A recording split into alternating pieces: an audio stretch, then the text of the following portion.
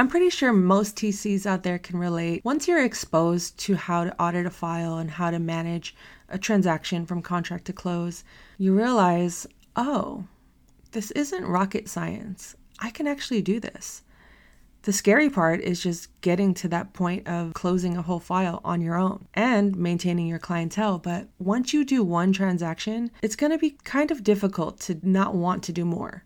Transaction Care, the podcast. Welcome home to the #1 real estate show on the market. I am your host and resident care coordinator, Lillian Hernandez, but you can call me Lily. My goal with each episode of Transaction Care is to demystify the business of real estate from my point of view and interviews from other voices within the real estate industry around the world. So let's get started. What is a real estate transaction coordinator? Why should you hire them? How much can you make? Or maybe you're just wondering, what do I do for a living? A transaction coordinator can have many roles and many jobs and offer several different services. But let me get into the definition provided by the California Association of Realtors, just to give you a general overview of what we're working with. The definition of a transaction coordinator is a person who assists the agent and broker in the processing of the real estate file, gathering all information, paperwork, and following up on contractual items, putting together the final broker file of the real estate transaction. Okay, so we're getting places. So they're a transaction coordinator, or TC for short. You're definitely going to hear me referencing the term TC a lot more than transaction coordinator. So in the event on this episode or future episodes, you hear me say TC, I'm talking about a transaction coordinator. How does one become a transaction coordinator in the first place?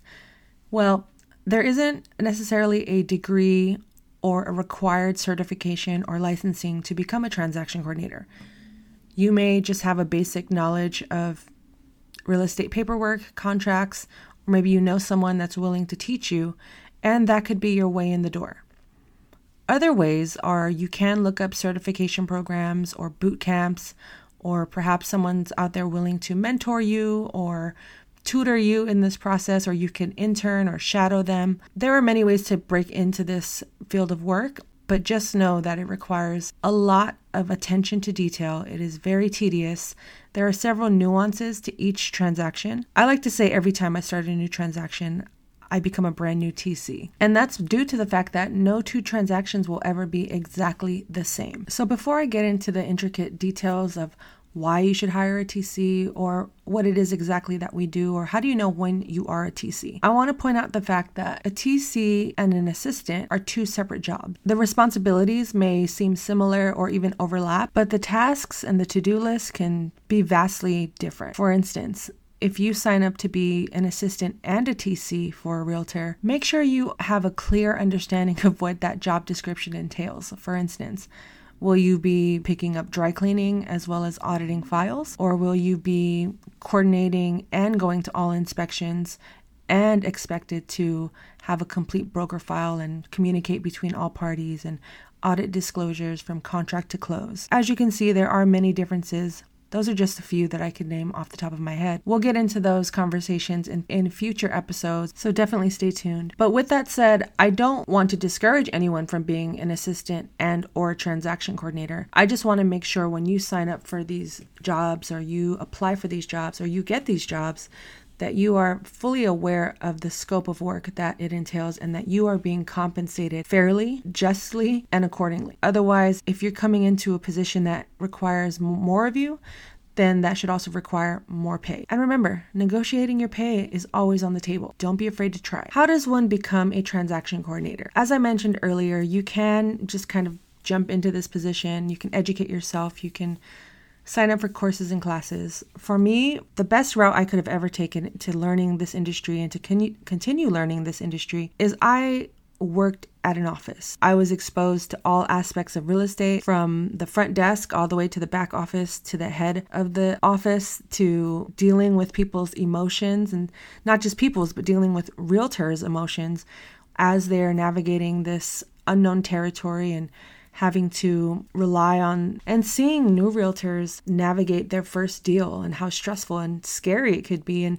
as well as seeing top producers have those same exact anxious feelings for every transaction they close, and they were closing 4, 5, 6 a month. But those same anxious, excited emotions existed on both spectrums of the deal. I got into real estate during a time period where paper, physical paper, fax machines, phones, people working in offices was the norm.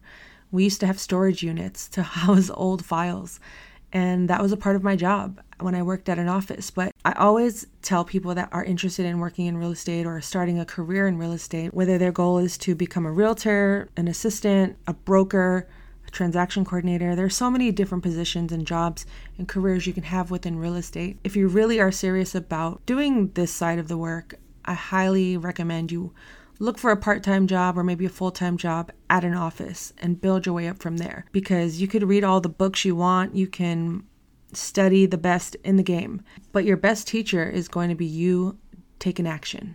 I guarantee that.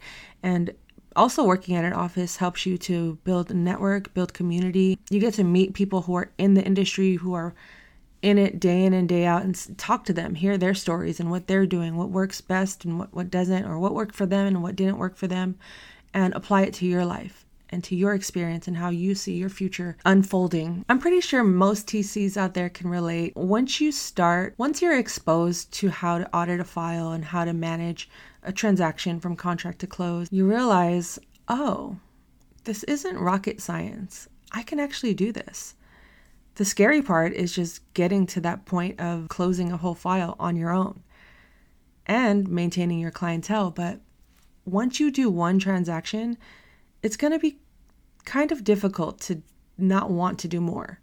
I don't remember my first transaction I ever closed on my own, because by the time I entered doing this full time, there was a lot of chaos going on within that office. So I basically just dove straight into the pool without knowing how to swim. But I do remember that feeling of, I can do this. I'm going to do this. Let me give it a try and see how far I can get. Well, almost 20 years later, 15 years later, here we are.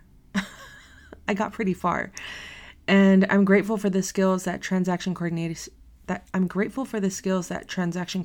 has given me, and the confidence that I've built through each transaction. And I have definitely messed up in the past and gotten things wrong and missed things and probably wasn't the best at my job at times. But that's how you learn. And I'm fortunate that I was given the opportunity and the space to make those mistakes and be able to correct them and make sure that I don't ever make those mistakes again. Those have allowed me to be able to help the next person, to train the next transaction coordinator and point out, hey, if you ever get into this situation, try not to do this, try not to do that. Or if you ever see this type of form, this is what you need to do, X, Y, and Z. Or if an agent ever says this to you, this is how you can respond. Which is another reason why I wanted to start this podcast and why I have a YouTube channel. And as you'll start to see as things begin to unfold, whether you're listening to this live or in the future, many of my projects are going to be based around helping people in a way that not only enhances their skills and gives them confidence. One of my values is to be as transparent and to demystify this whole business of real estate. And it helps when you have someone that you can look to or reference and say, okay, I know I'm not alone in this situation because Lily went through this she told that story in episode 5 or episode 20, or on her YouTube channel, she broke down everything you need to do when faced with this type of transaction. And that's important to me, that I'm able to share this knowledge and my experiences with you all, and to make real estate a lot less intimidating. If you want to have a career in real estate, you can. If you want to own real estate, you will. There are many routes you can take within this real estate industry, but today we're going to continue to focus on that of a transaction coordinator. So once you've made your way into this job and you're starting to build a career, or maybe you're having thoughts of wanting to start your own business, to be a TC, and say you already have your equipment, you have your checklist, you have your agendas in order, you have all your programs and subscriptions, you're paid and ready to go. How do you know when to start? Well, the moment a realtor hands you a ratified, fully executed contract, that is your cue to get started, whether it's on a listing side or a buyer side. So if you've ever worked within real estate or been on the buyer or seller side, you know how much paperwork goes into purchasing a home or even selling a home. Hundreds of pages of documents, reports, forms, numbers, so many words. And that's why there are people in place to help make that part of the process a little smoother. As a transaction coordinator, our job is to come in and create more time for the realtor, but also to guarantee and make sure that our clients, whether we represent the buyers or sellers, are protected and things are in order, in compliance, doing our best to avoid any risk or damages to this transaction and to keep it together as best as possible. Not everything is going to be in our control because escrow has their part, lenders have their parts, the buyers and sellers have to do their part. We are all a team, which is why each and every role within this process is important, especially that of a transaction coordinator. So why should you hire a transaction coordinator? I have my reasons, and I'm going to break them all down right now. TCs are stress relievers. Pushing papers all day can be extremely time-consuming and overwhelming. So why not delegate those tasks to a TC? TCs provide more time. Having a personal TC on your team helps carve out a wider lane of success to allow for more business. Who doesn't want more business? Come on now. TCs make you more money. We all like it. We all want it. We all need it. Money. TCs help you stay organized. TCs are built to keep things in order, manage timelines, thrive under pressure, cross all the T's and dot all the I's and get the job done. And finally, my favorite part, TCs are superheroes. I've been called this before, so it must be true. Those are just a few reasons why you should hire a transaction coordinator and why TCs are the best. We really are. Pat yourself on the back right now. If you are a TC listening to this, give yourself a high five. You deserve it. Give yourself a raise too. I'm going to get into pricing in future episodes and how we can, we'll get into that. That's a whole separate topic. Fees, prices, all of that. We deserve more. But what I will say about that topic is TCs should be charging no less than, yes, what the market calls for, but in my opinion, $400 per transaction. $400 per transaction. We can get into that in future episodes, but I just wanted to put that out there so you can understand how TCs are paid. We are paid on a per transaction basis, unless you work at an office, and you probably get paid a salary with either a commission from each closing, a bonus, or maybe a whole fee on top of that. There are many ways we can structure how we get paid as transaction coordinators. So like I said, I will get into that topic in future episodes, but until then, that was kind of an overview of what I do as a transaction coordinator, auditing files from contract to close. So the moment a contract is executed, I get going and do all the stuff in between day one to day close in order to make sure that the file is in order, in compliance, and we do our best to stay out of trouble. If you want to learn more about what I do as a transaction coordinator, head to transactioncare.com, join my TC community, subscribe to my YouTube channel. It's more of a day in the life of a TC. I talk about more scenario type situations and what solutions I can offer in those events, whether it's trouble with escrow, a lender, a disclosure. I'm talking about that more in depth on my YouTube channel. You can go to watchtransactioncare.com and it'll take you directly to that show. So definitely join the newsletter, watch on YouTube, and follow this podcast. If you've gotten this far in the episode, please leave a 5-star rating. It really helps with spreading the word and getting this podcast known by more people around the world, and that would mean the world to me. Leave a rating, leave a star, leave 5, leave as many stars as you feel are necessary. I trust your judgment.